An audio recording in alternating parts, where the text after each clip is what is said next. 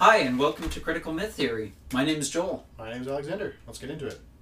Alright, so today we are going to be talking about the 7 books of Harry Potter, as well as, I guess, the 8 movies and how they... movies, yeah. 8 movies, and how they overlap. We're going to be leaving Fantastic Beasts and the Cursed Child out.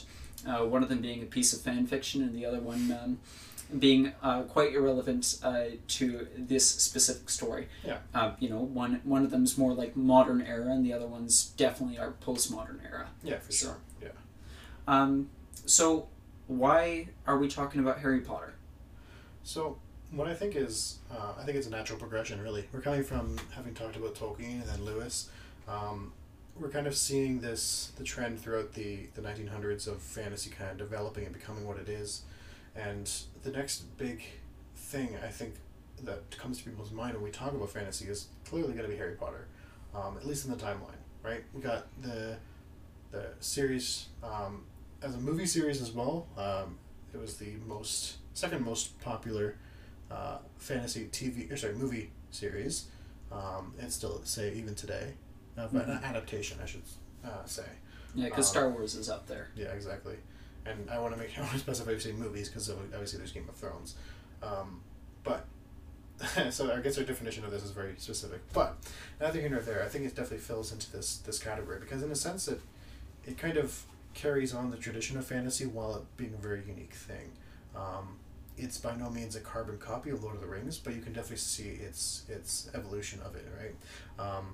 And I would almost I'm quicker to compare it to Narnia, just because we see similar elements of these modern day British kids who are pulled into this fantasy world apart from our own world that exists alongside, right? So there's this obviously very common theme there, but then there's obviously you were mentioning something that was actually quite different than in those two. Yeah, do you know it's kind of interesting to watch that.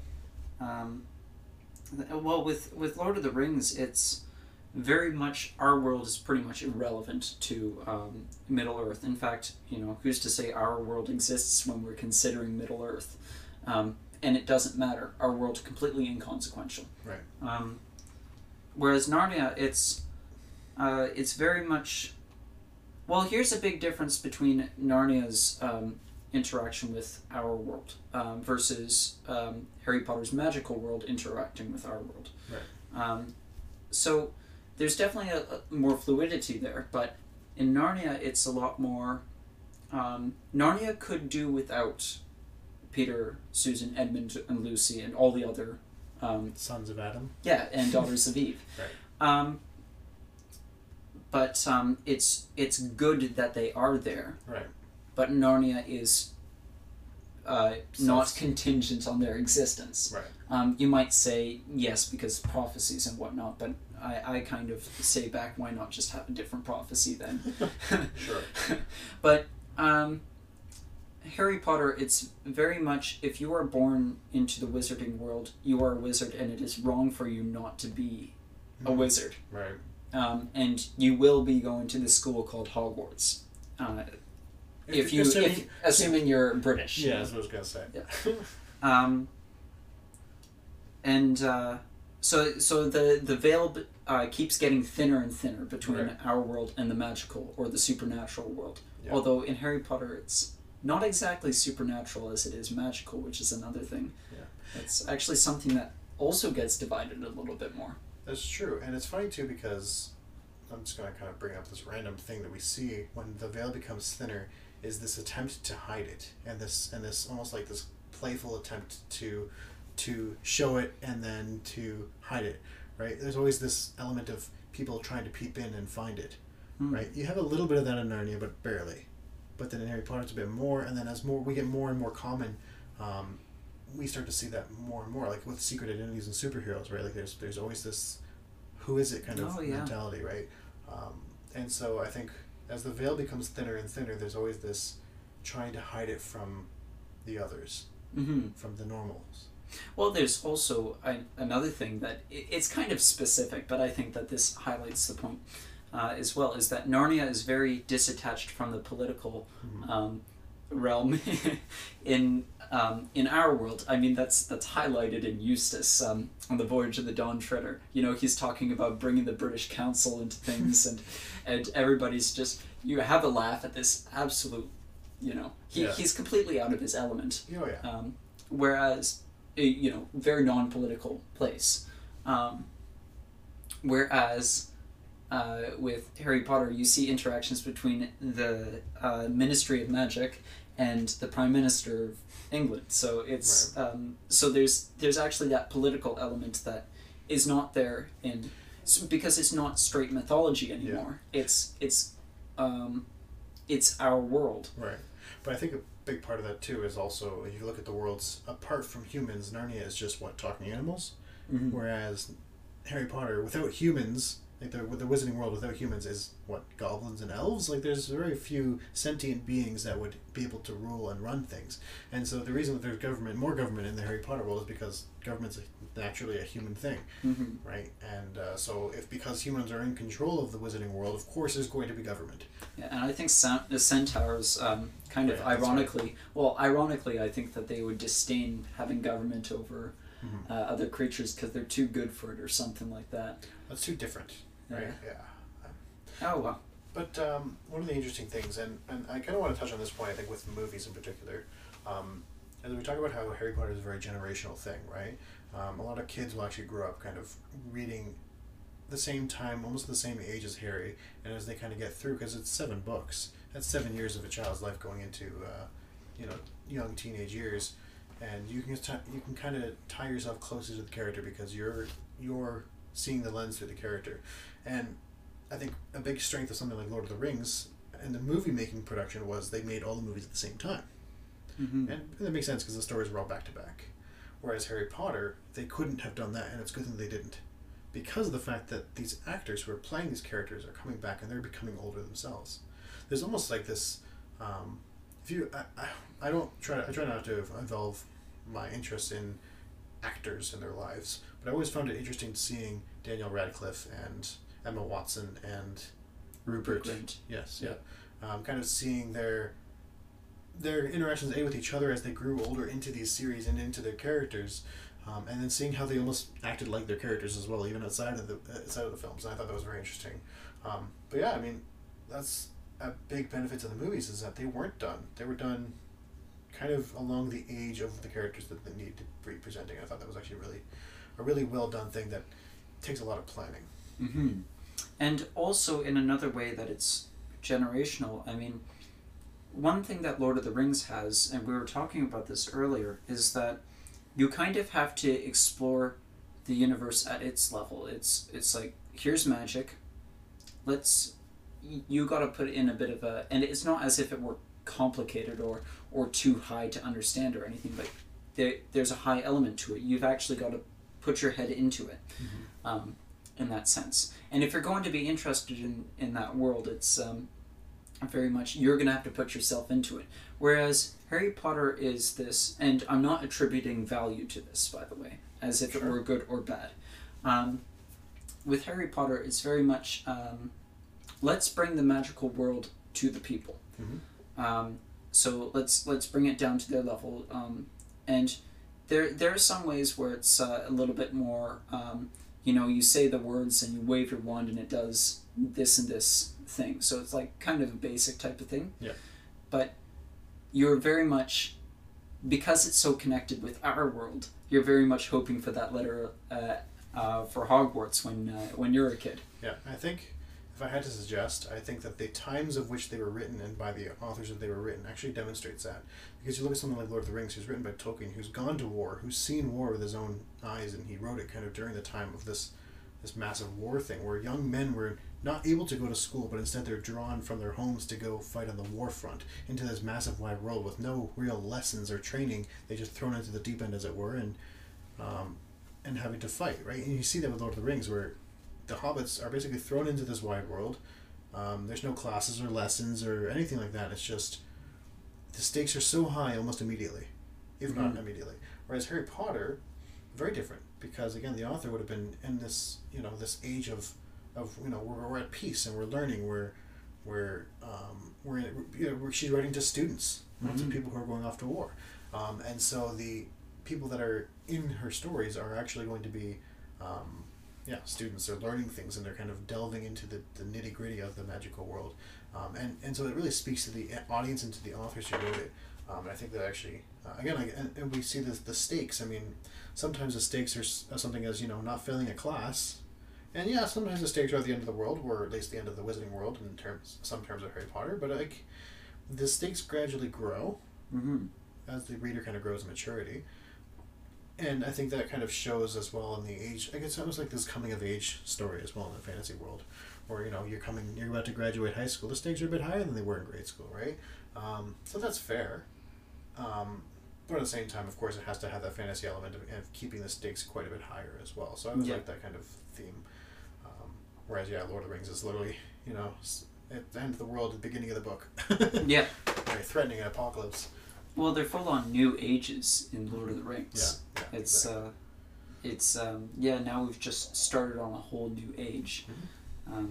This one, it's more of a restoration, perhaps, which, Lord of the Rings absolutely is, but it's more, let's get back to the way that things are supposed to be, rather than let's start this new age. Right. I think we can dive into some of the themes. Yeah, for sure. That's good timing. I think one of the important ones to talk about, and I think we might have very briefly alluded to it in Lord of the Rings, but I think that this is going to be valuable for both this episode as well as the next. Right. Is the theme of the Chosen One. Yeah, we can't really avoid it. Again, you talked about how it's in Lord of the Rings. It's even in Narnia. Yep. Right? There's 4 chosen ones, but they're still chosen to do certain things. Anytime you have any sort of prophecies, you get chosen ones. But in this particular case, right, like Harry is the chosen one, obviously. I think we can break down what the Chosen One is. The Chosen One kind of implies this inescapable eternal finger pointing at this person to be the hero, because it's not just a chosen one, it is the chosen one, and it's not as if that "the" is going to be changed. Right, exactly. Or that "the," because there's not a vowel after that "the." But it's also interesting that when you see, let's say, and we're definitely going to dive into this one in Star Wars episode, which is next.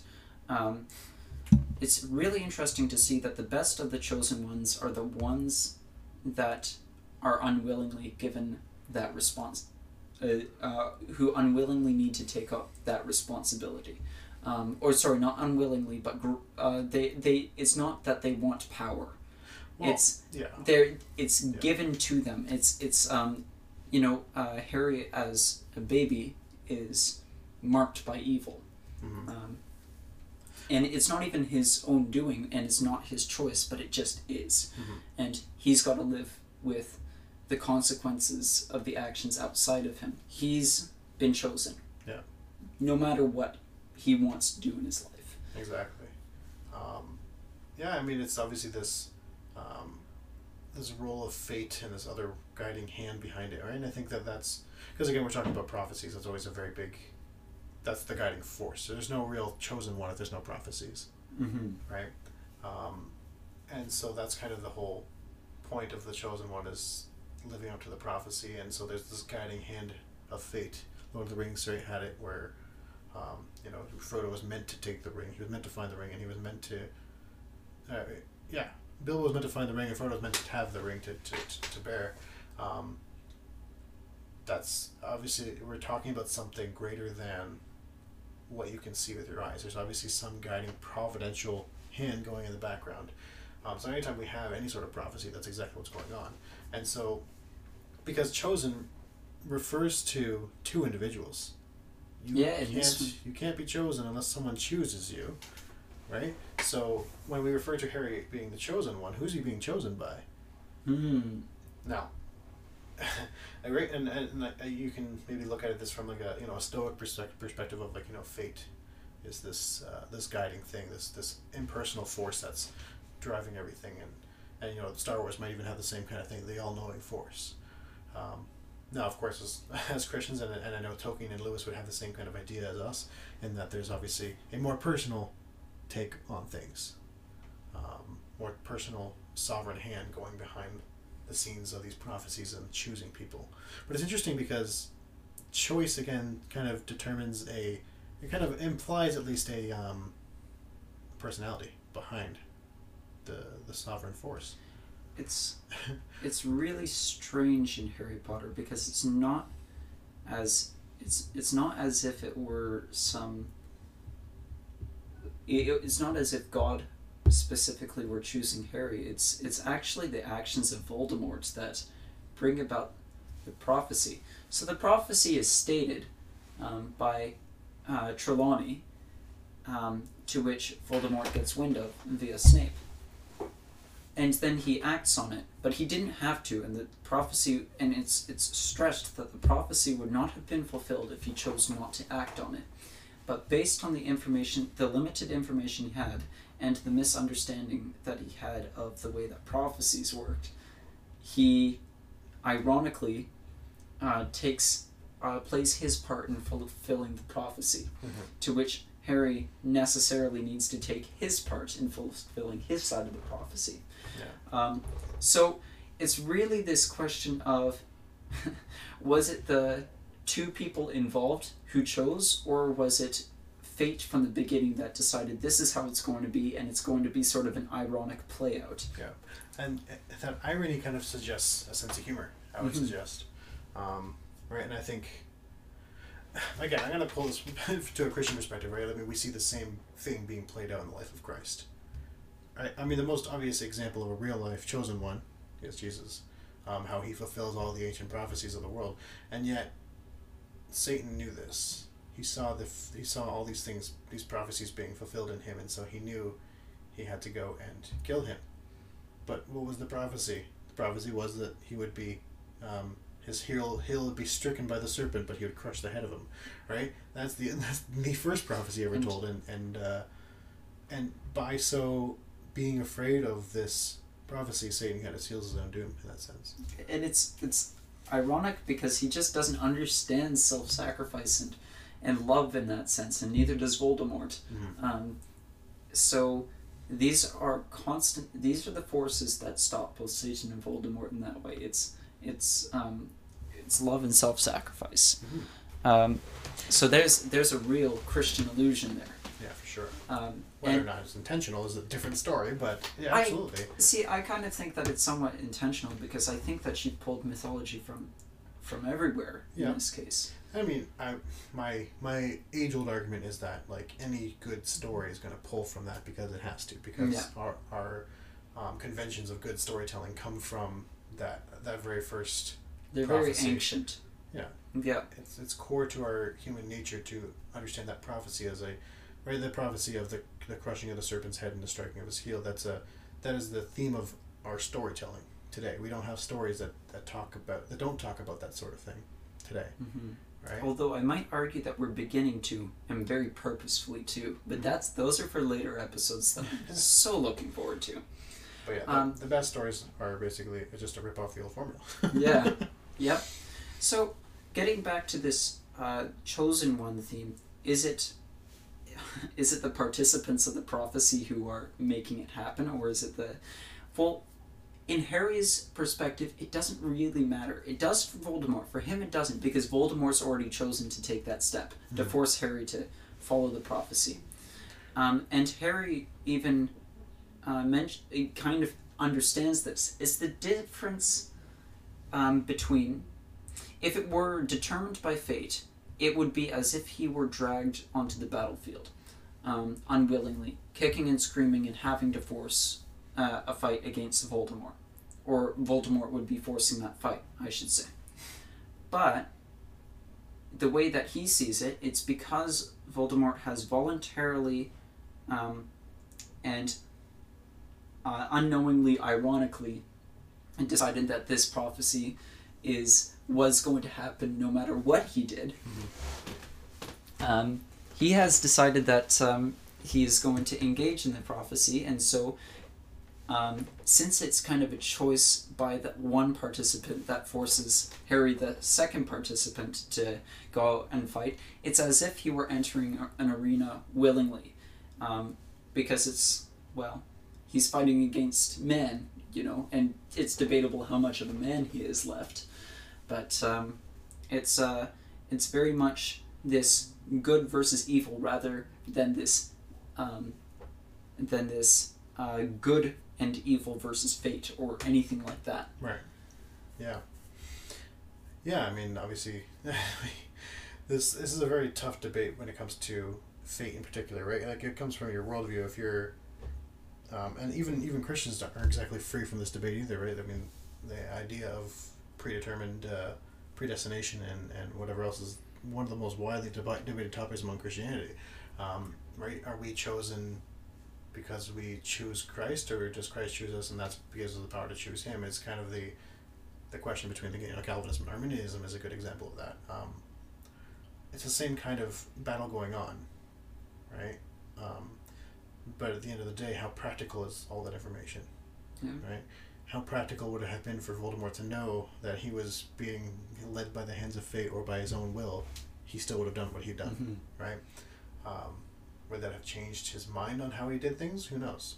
But that's a good point to bring up. Right. Yeah, he would have done the same thing either way, but perhaps differently, because he is, he will always be what he has decided to be, which is exactly what it is, because it's the choice that matters.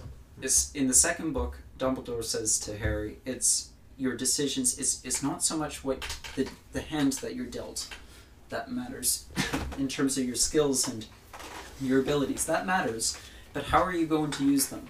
Which way are you going to go? How are you going to use those the forks in the road? Like, where are you going to go with this?" Yeah. And he chooses. He's got all these elements, the Gryffindor and the Slytherin, the Ravenclaw element, all to him, and maybe the Hufflepuff, but I don't think that was really specified by the Sorting Hat. But he's got these elements to him. He always picks the courageous path. He always picks the heroic path.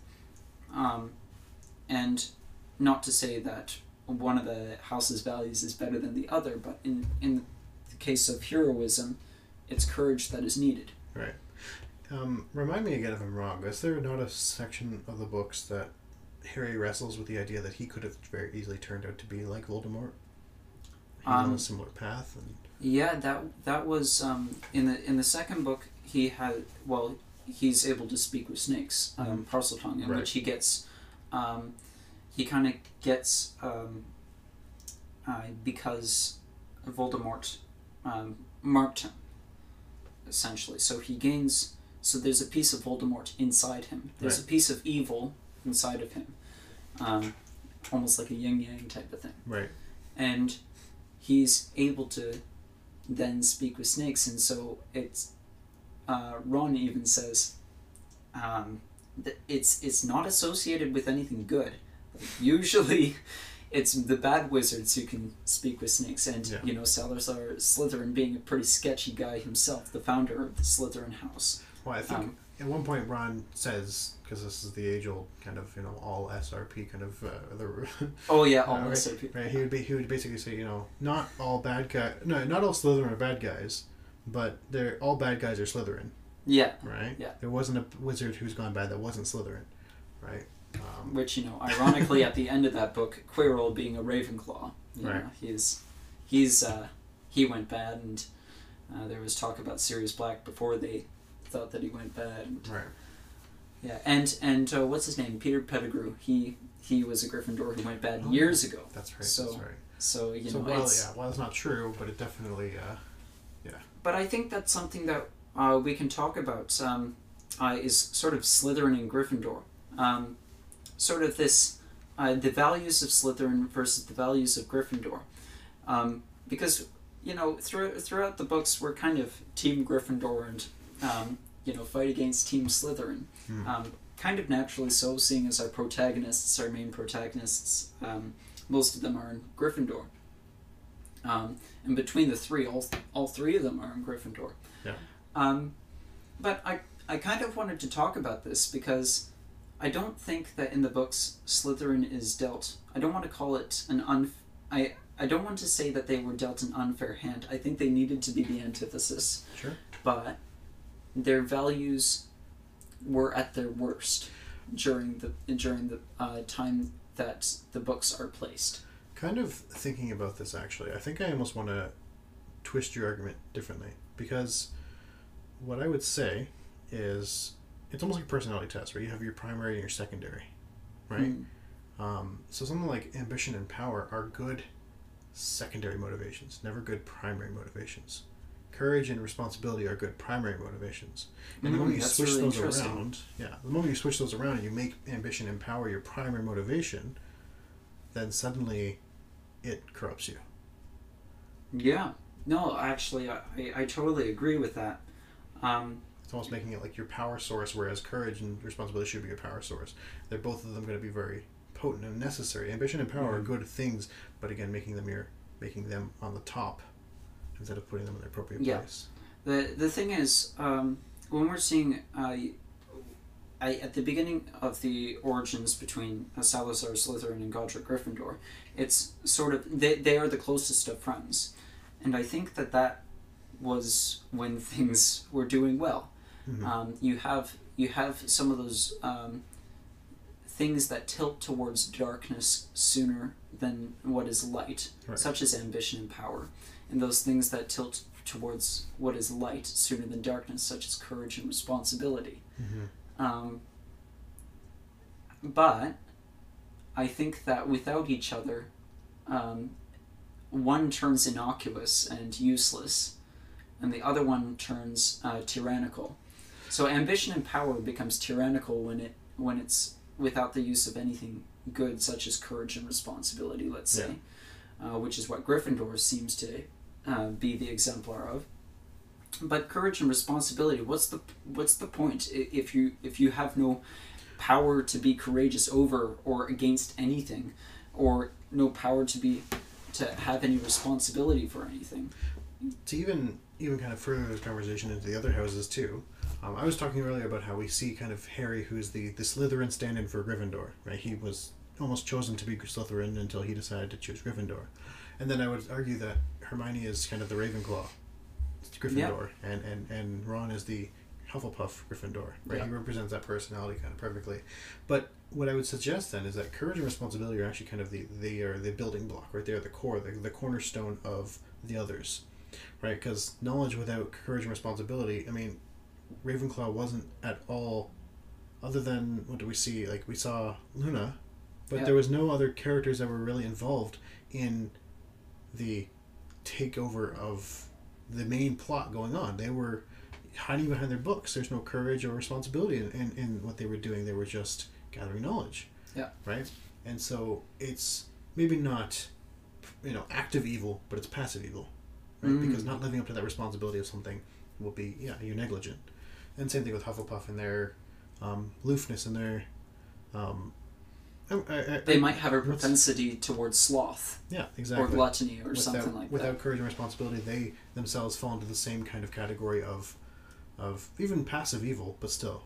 And to deal Hufflepuff a good hand, I kind of think that at their best, they sort of have this Epicurean kind of content with just being happy with what they have and just showing good to others, which I actually can't stress enough. That is really, really good quality to have. Yeah. Which is just, this community, love each other, live contently. Yeah.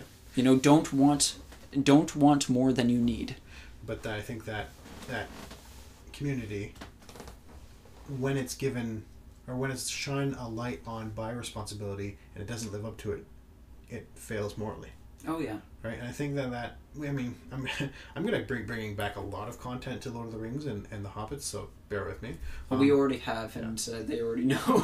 So, like, the Hobbits kind of represent that, that kind of peaceful, happy living of contentment. Yeah. Right, we have no adventures here. We're all very happy with where we are. But every single time Bilbo is wrestling with his inner personalities, he's always talking about those Tookish moments when his courage kind of takes over, and it's almost brought upon in a good light. And it's the entire book is this wouldn't have happened if Bilbo never took on his too courageous side, Mm-hmm. right? And so that courage is always shown on a good light, in and above and beyond the peaceful living. Because, I mean, again, Tolkien's gonna show this in the war. What's the point of living a peaceful life if you don't have the courage to fight for it, Mm-hmm. right? And I think we see that too in Harry Potter, right?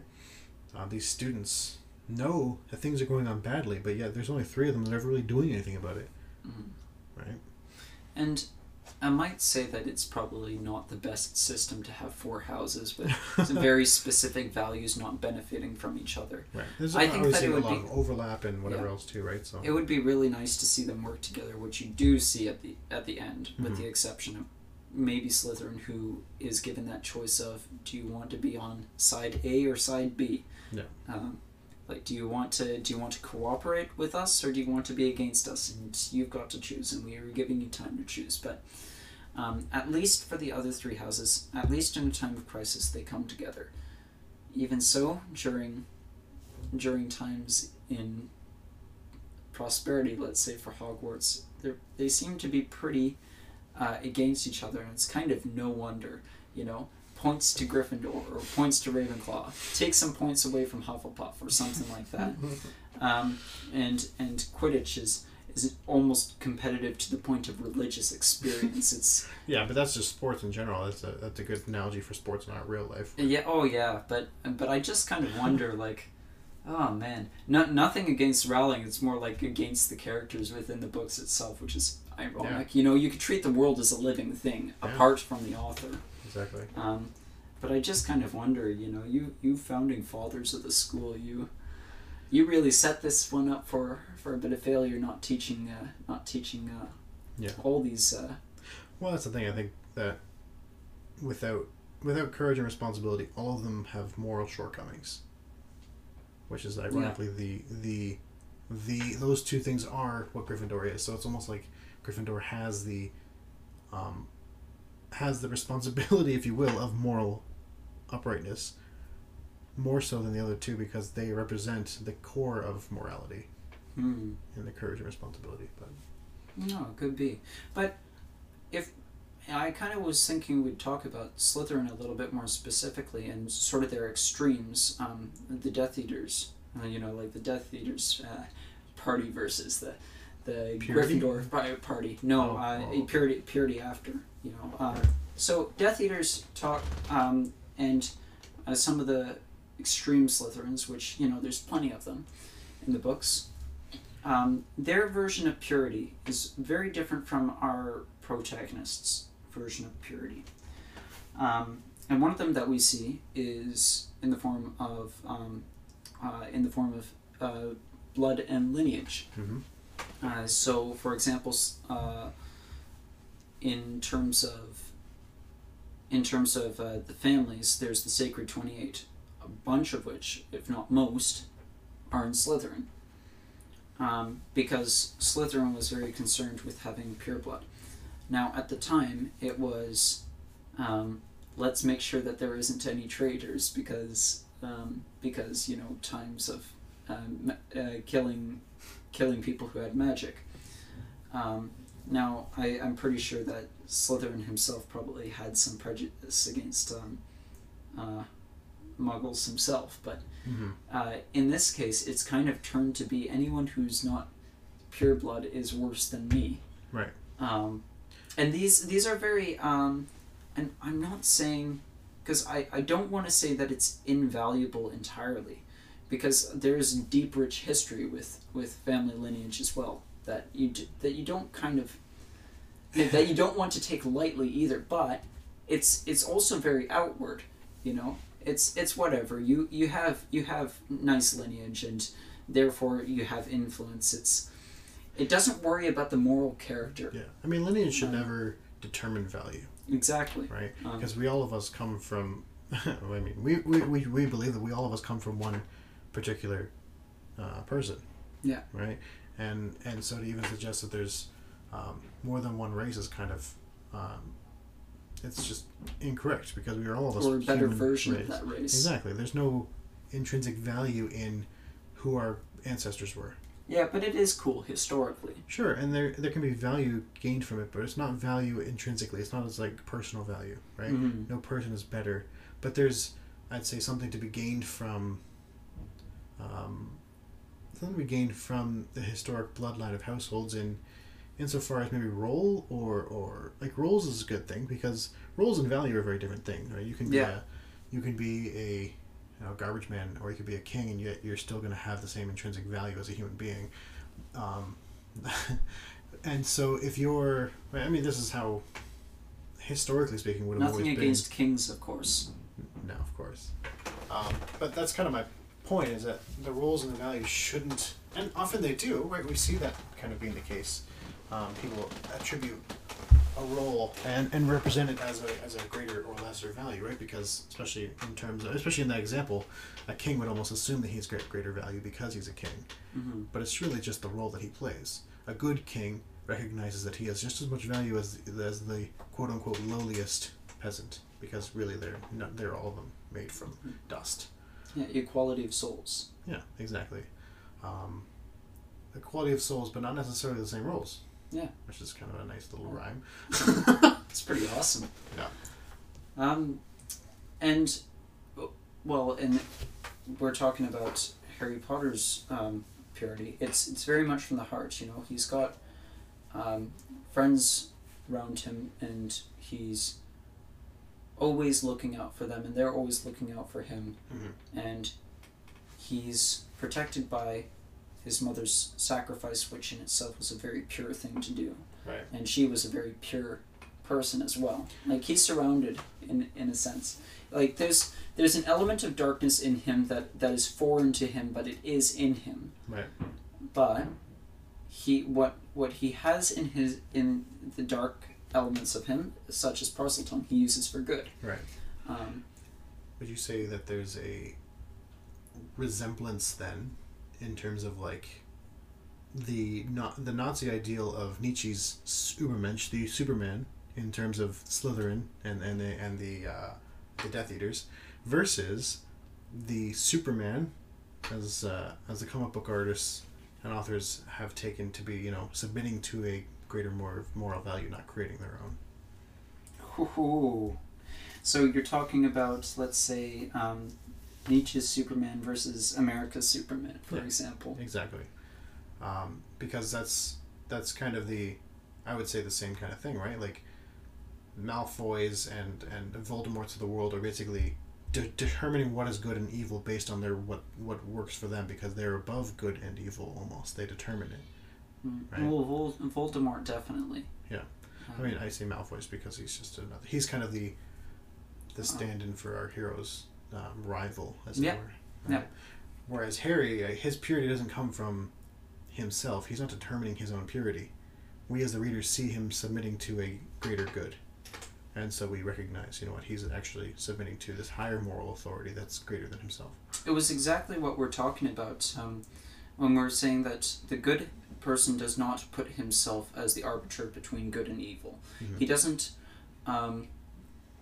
say that he will give what is due to good to himself in order for him to later do what is good. Chances are he doesn't play out that way. And chances are, if you're doing something good, it's not going to benefit you all that much. Right. Yeah. Which I think is a good slide into one of our other topics, because I think this kind of touches on a previous conversation we had with Lewis, where he often would talk about, where you're saying that doing the greater good doesn't always lead to our own personal benefit. And yet, here we have, in Harry Potter, this theme of breaking the rules, but for the greater good. Yeah. And that happens all the time.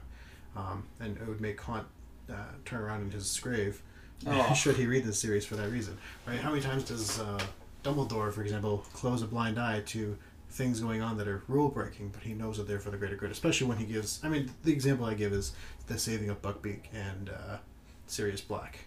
He gives a time turner to Hermione and pretends that he didn't see anything. Yeah. Right? Any good Kantian...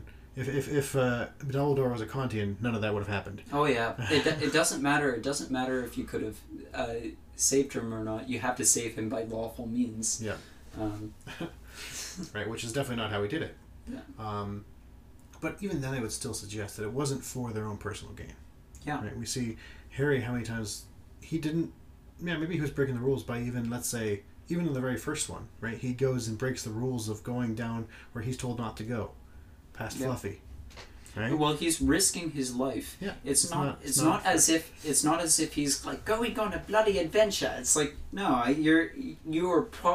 there's a high likelihood that you 11-year-old are going to die. Yeah. And there's another one that to point out in the Order of the Phoenix is he defies Dolores Umbridge, and well, he and Hermione, and they escape to the Forbidden Forest. So, there's a multitude of unlawful things that they've just done. Mm-hmm. But it's to fight Voldemort at the Ministry of Magic, risking both their lives and probably their chances of returning next year if the Ministry is still in control. Right. So these are the types of breaking the rules, but not for their own sake, but for the greater good. Yeah. And this is the true definition of breaking the rules for the greater good, not as if it were like for the greater good. It's it will as if it were my definition of what was the greater good, but this is actually a genuine selfless breaking the rules. Although there's an ironic thing here, I guess the kind of the stick in the mud to this conversation, of course, is going to be Ron's twin brothers. Who do break the rules for their own personal gain, and at the same time, sometimes they line it up with a greater good. Sorry, with Dolores, for example, when they crashed the exams and that whole thing, they obviously did it for their own pleasure.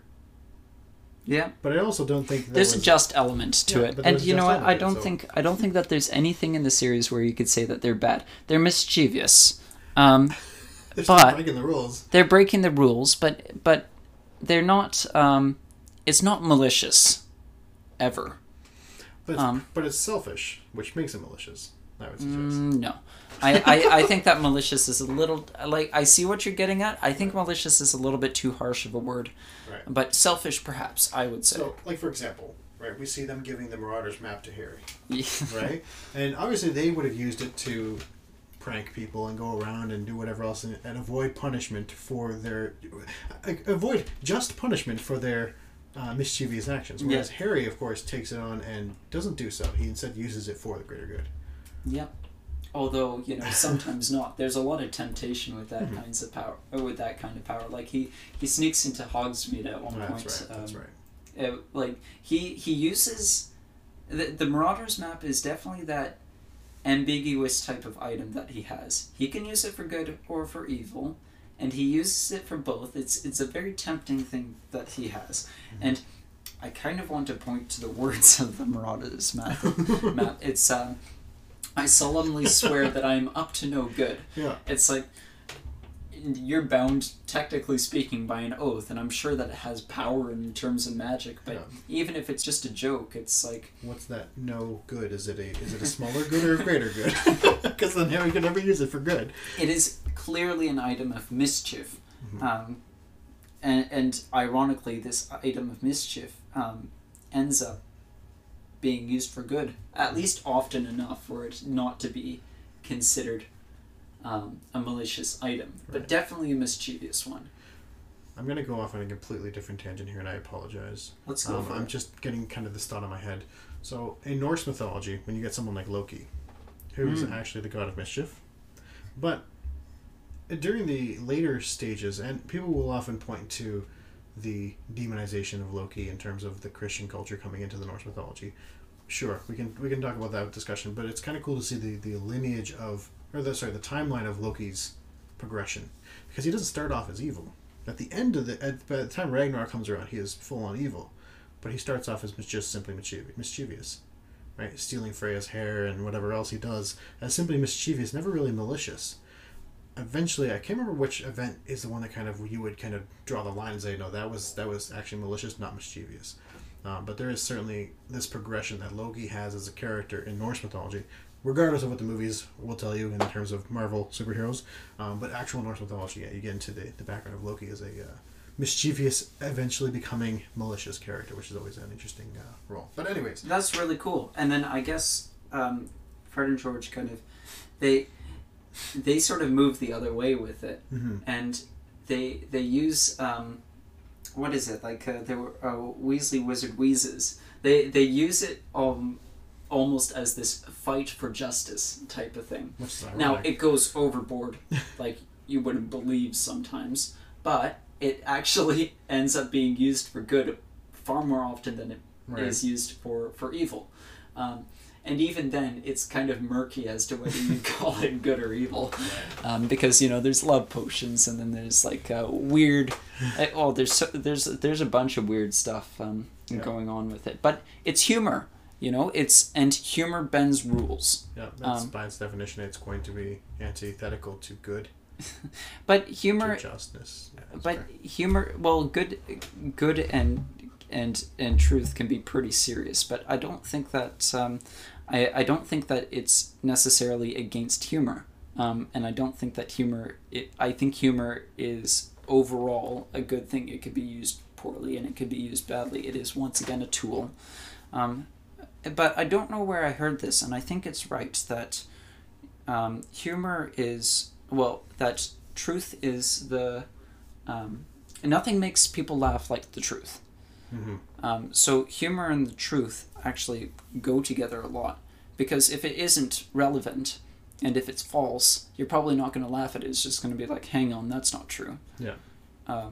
But if it's pointing out uncomfortable truths, and if it's poking at things, which I think a lot of these inventions of Fred and George do, just kind of poking at things and poking at weak spots all the time. I'll challenge that though.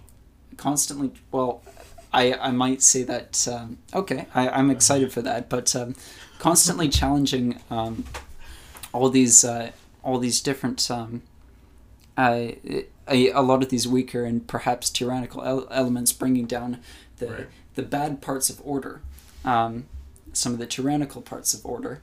There is a good use of humor. Right. It can be destructive, and it often is, but there's a good use in it, and I think that Fred and George overall end up using it more for good than they do for bad. Sure. Yeah.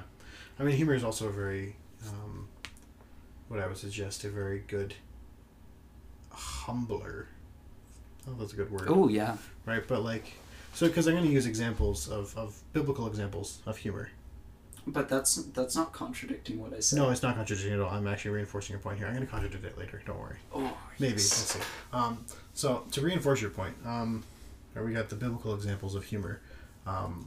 We actually just recently had a sermon series on the book of Esther, and it was kind of taken from the perspective of being a satire, right? It's basically God pointing down to this mighty king, Ahasuerus, Xerxes, mighty king of Persia, and kind of showing his faults and how easily he is overthrown by his wife's posture of saying no and whatever else. Like, there's a lot of comedy involved in that story, in just the irony of things going on, and there's almost divine providential comedy going on in the background. Or another example of that would be God being very sarcastic with Job as a good way of humiliating him or humbling him, right? Where he's very sarcastic, right? Job kind of finishes what he has to say, his friends also finish what he has to say, and God steps in and says, "So Job, before I answer your question, let me how about you answer mine?"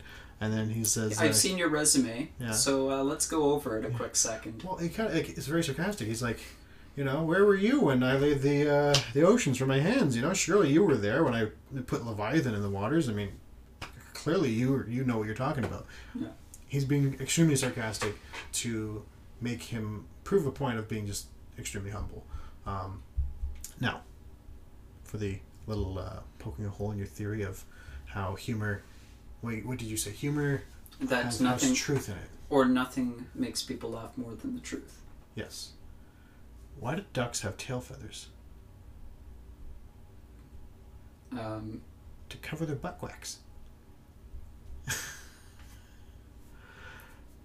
See, it's comical, but it's not truthful. Okay, I'm sorry. It's just word. Okay, It is but wordplay. you know, it's a dad joke for a reason. Now, anyways, neither here nor there. Let's get back to Harry Potter. We have a few more themes, but I think we should probably just touch on some of the more fun ones. What do you think? Oh man. I don't want to go for too long. Okay. We have quite a few points, so maybe we can get back to Harry Potter at some point in the future. Oh yeah. It's fun. Well, I think let's talk. Well, let's get on to a serious note, and Sure. I think that talking about death. So one thing, and this is the quote that kind of brings it up for me. Dumbledore says to Voldemort in their duel at the Ministry of Magic in the Order of the Phoenix. He says that we both know that there's something that there are things worse than death. And Voldemort says there is nothing worse than death. What do we mean? What does he mean when he says that there are things worse than death? I mean, death has this awful finality to it, and there's no coming back from it. It's very much the end of mortal life. Mm-hmm. So, what do you think? What would you say is worse than death? Death has plagued mankind since the beginning.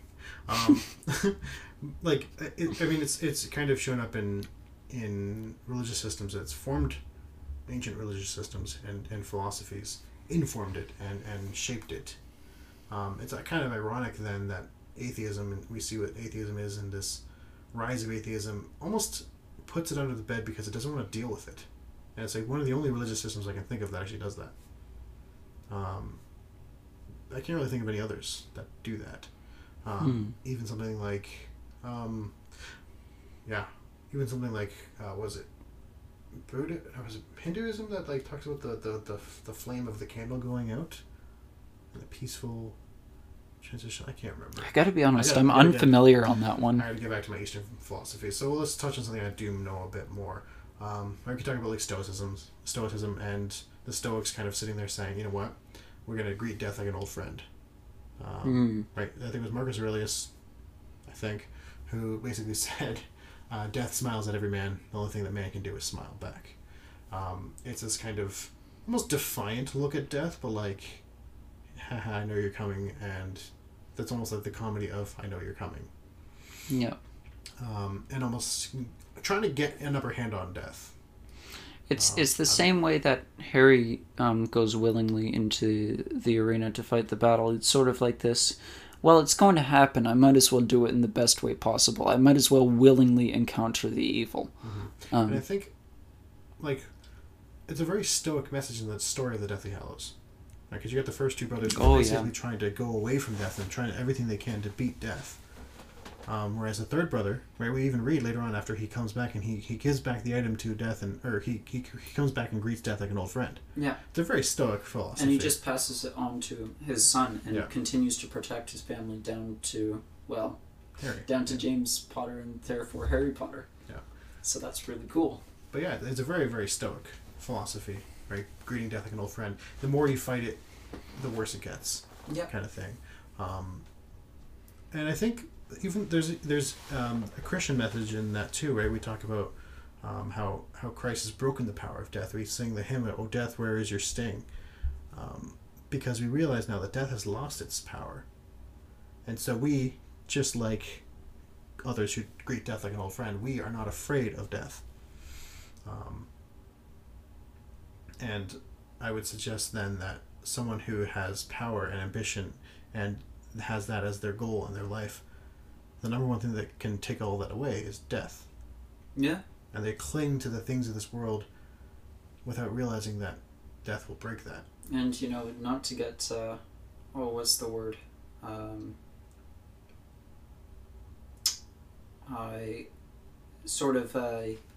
Plicky or anything like that. Cliche. But, you know, no one can really take away what you give. And so, in terms of courage and responsibility, being things that you pour out to other people, it's not as if those things are taken away when you die, because that legacy still remains, whereas power and ambition die with you. And in terms of Voldemort and death, the funny thing is, I think death was the worst thing for him, because he had split his soul so many times. You see at the platform of the station at 9 3/4, when Harry's sort of in this, in between the dead and the alive world, you kind of see Voldemort's disembodied soul. So I don't know if this was what was... I'm pretty sure this was what was part of Harry. Right.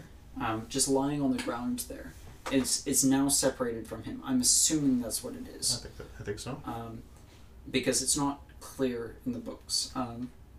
But I couldn't think of what else it could be. But it's this rotting, like, child-sized bony corpse that's in a significant amount of pain, and it's like, yeah, death really is the worst thing for Voldemort, because he, by fleeing death, which is what his name means, Voldemort, flee from death, by trying to fly away from it and taking measures against it, he has actually truly made death the worst thing that could possibly happen to him.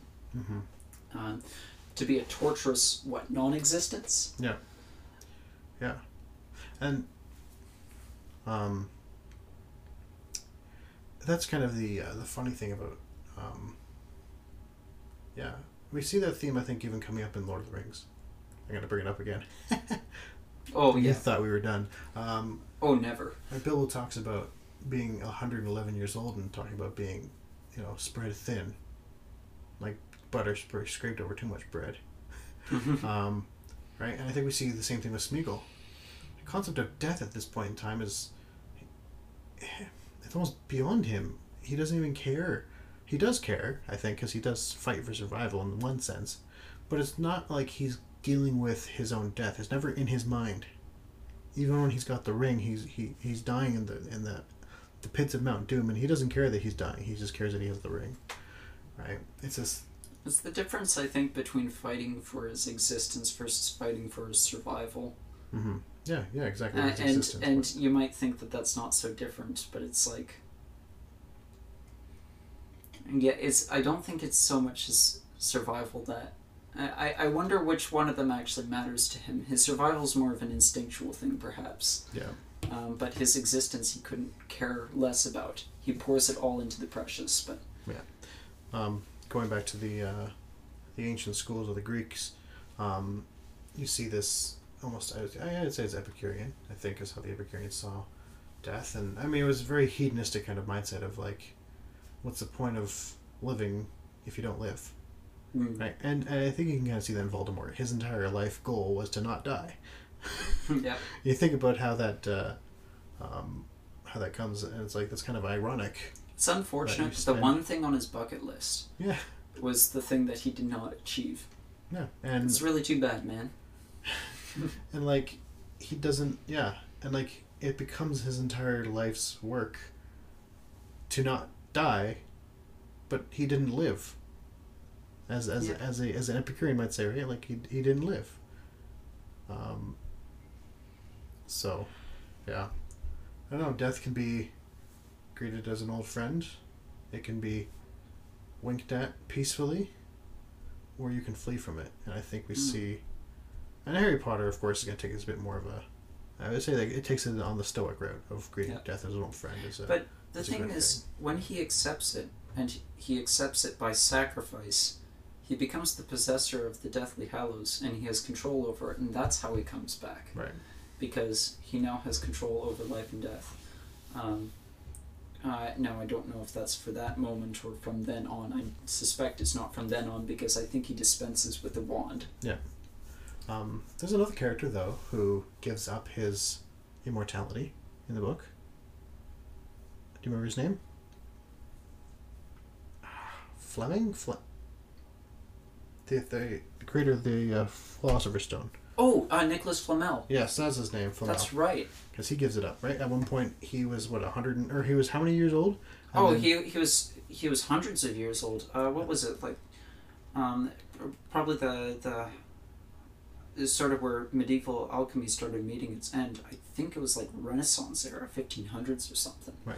And he gives the stone to Voldemort, or sorry, to Dumbledore as a, I'm done now. Yeah. I'm ready to go. Even he accepts death. Anyways, I just thought I'd bring that up. I don't know if it has any relevance in the conversation. But... Well, I think one thing about... Well, I think it does, because Flamel also, it's not so much he's cheating death. He's done it, like, kind of lawfully. Mm-hmm. He hasn't killed anyone for it, and or whatever is in the process of making a Horcrux. It is certainly killing, but you wonder if there's something else involved. And J.K. Rowling alludes to that and often enough that makes people wonder. Some people think cannibalism, and I wouldn't be surprised. But Nicholas Flamel, it's a lawful. It's a lawful element that he does it by purity as well. Pure things. So there's the Philosopher's Stone not only gives the elixir of life, but it turns any metal into gold. Yeah. There's a symbol of purity right there. Yeah. So it's not tainted with evil. No. But you would have to be dependent on it to continue living. And I think there's something to be said for the character of Dumbledore, who's basically able to step in and convince him to give it up. Because I think that's kind of what happened. I think he gave it willingly to Dumbledore, but I don't think he gave it willingly without him kind of speaking into that and kind of giving him peace in that. I feel like Dumbledore was kind of the figure of... I forget what it was. They had the characters in the story of the Deathly Hallows were represented as characters in Harry Potter. How I believe it was obviously the character of the guy with the wand, was Voldemort. The character with the cloak was Harry. And would Snape be the one with the stone? I think Stone of Resurrection. And I think either way, there's Dumbledore was actually the representation of death. Yeah, I've heard that one plenty. I wonder how deep J.K. Rowling got with that sort of imagery, but there's definitely been very plausible theories like that. Mm-hmm. Yeah, I like the Deathly Hallows. It's a good conversational piece. Some of the other topics we wanted to touch on, we might actually do so in the future. We were going to talk about death and Dementors, because there's always a fun conversation there about tearing out the soul and the death by that. Yeah, and then it's just a question of what's the difference between or where's the dividing line between the soul and the body. Right. Some things that we will be talking about definitely in the future with other with other franchises. One of them is the Dresden Files. We're going to be talking about this technology versus magic theme and how they don't really mix. Yeah. And you see that in Harry Potter as well. But otherwise... Yeah, I mean, one of the things I wanted to briefly touch on, and we've kind of already touched on, was kind of this idea of awe of imagination. Oh, yeah. Right? It's like she's drawing us into the imagination of the world. We see that... we said we wouldn't talk about, we're going to talk about Fantastic Beasts and Where to Find Them. We see that mostly a lot there, where she kind of just introduces us to these creatures, and only some of them are relevant to the story. Mm-hmm. How many of them become just things that we see once and then they go away? And we see that a lot in Harry Potter, where there's just some useful plot devices, but some things we see in the Wizarding world are just completely useless. Right? And I think that is a nice thing, because it's basically, I think she's kind of displaying for us the range of fantasy, as it were. Right? Whereas Tolkien almost has like a distinct use for every piece in his story, she's kind of showing the whimsical, fun side of imagination. I think the different colors of the palette, if you will. It definitely gets back to one of our earlier points where we're talking about bringing the magic world to us, whereas having us enter Tolkien's world of magic. Very, very different. And I think that's why J.K. Rowling's able to leave the world open-ended in that way. The world kind of lives apart from her. And you can kind of, Cursed Child is technically canon. I call it fan fiction, and you I don't haven't touched it with a 10-foot pole. And you don't, but people generally don't accept it because it doesn't seem to follow the rules of the already stated universe. Right. and this universe is so open-ended, and you just kind of wonder what happens with the characters later, and you can kind of imagine yourself as if you were a student there in Hogwarts yourself. And this world kind of has life apart from the author. So I think that's very impressively done, and when you talk of the awe of imagination, it really gets back to that first point. Yeah. Which is a good way to wrap it up. If you wanted to have any more conversations about death, souls, the mentors, or technology versus magic before we even get to it, then feel free to have that conversation in the comments. We'd like to see where you guys go with it. Yeah, we have a Discord server as well, and we've got discussion tabs and everything that haven't been used yet. Yep. So, and if you guys know of anyone who's kind of interested in this kind of content, we'd like to have. We want to be building a community. Yeah. And so I'd kind of suggest just sharing this podcast with everyone who would be interested. Or some of the previous episodes. We have episodes on, so far we have it on the introduction, which was storytelling, and then we've gone through Tolkien, Lewis, and now Rowling. Looking forward, we're going to be going to Star Wars and a few other conversational pieces going forward. After our first season, which is coming up soon to the end, we're going to be kind of doing deep dives into these things, whereas right now we're kind of just doing a broad stroke of the fantasy genre. So this first season was always like an introductory season until we can start getting into some of the specifics of contemporary mythology. So what we're going to do after this episode is we're going to do a Star Wars episode, and then we're probably going to do a conclusion episode. We might take a week break in between that to rally up our second season. Yeah. But our second season should be longer than our first one, definitely. Yep. And you know what, the episodes might get longer too, just because again we're doing a bit more of a deep dive on these topics. So yeah, these ones are our overall themes, and we really and we're going to bring it all together in our conclusion to season 1 episode as well. So just a bit of a heads up as to where we're at. Yeah, excellent. And thank you very much. As always, cheers.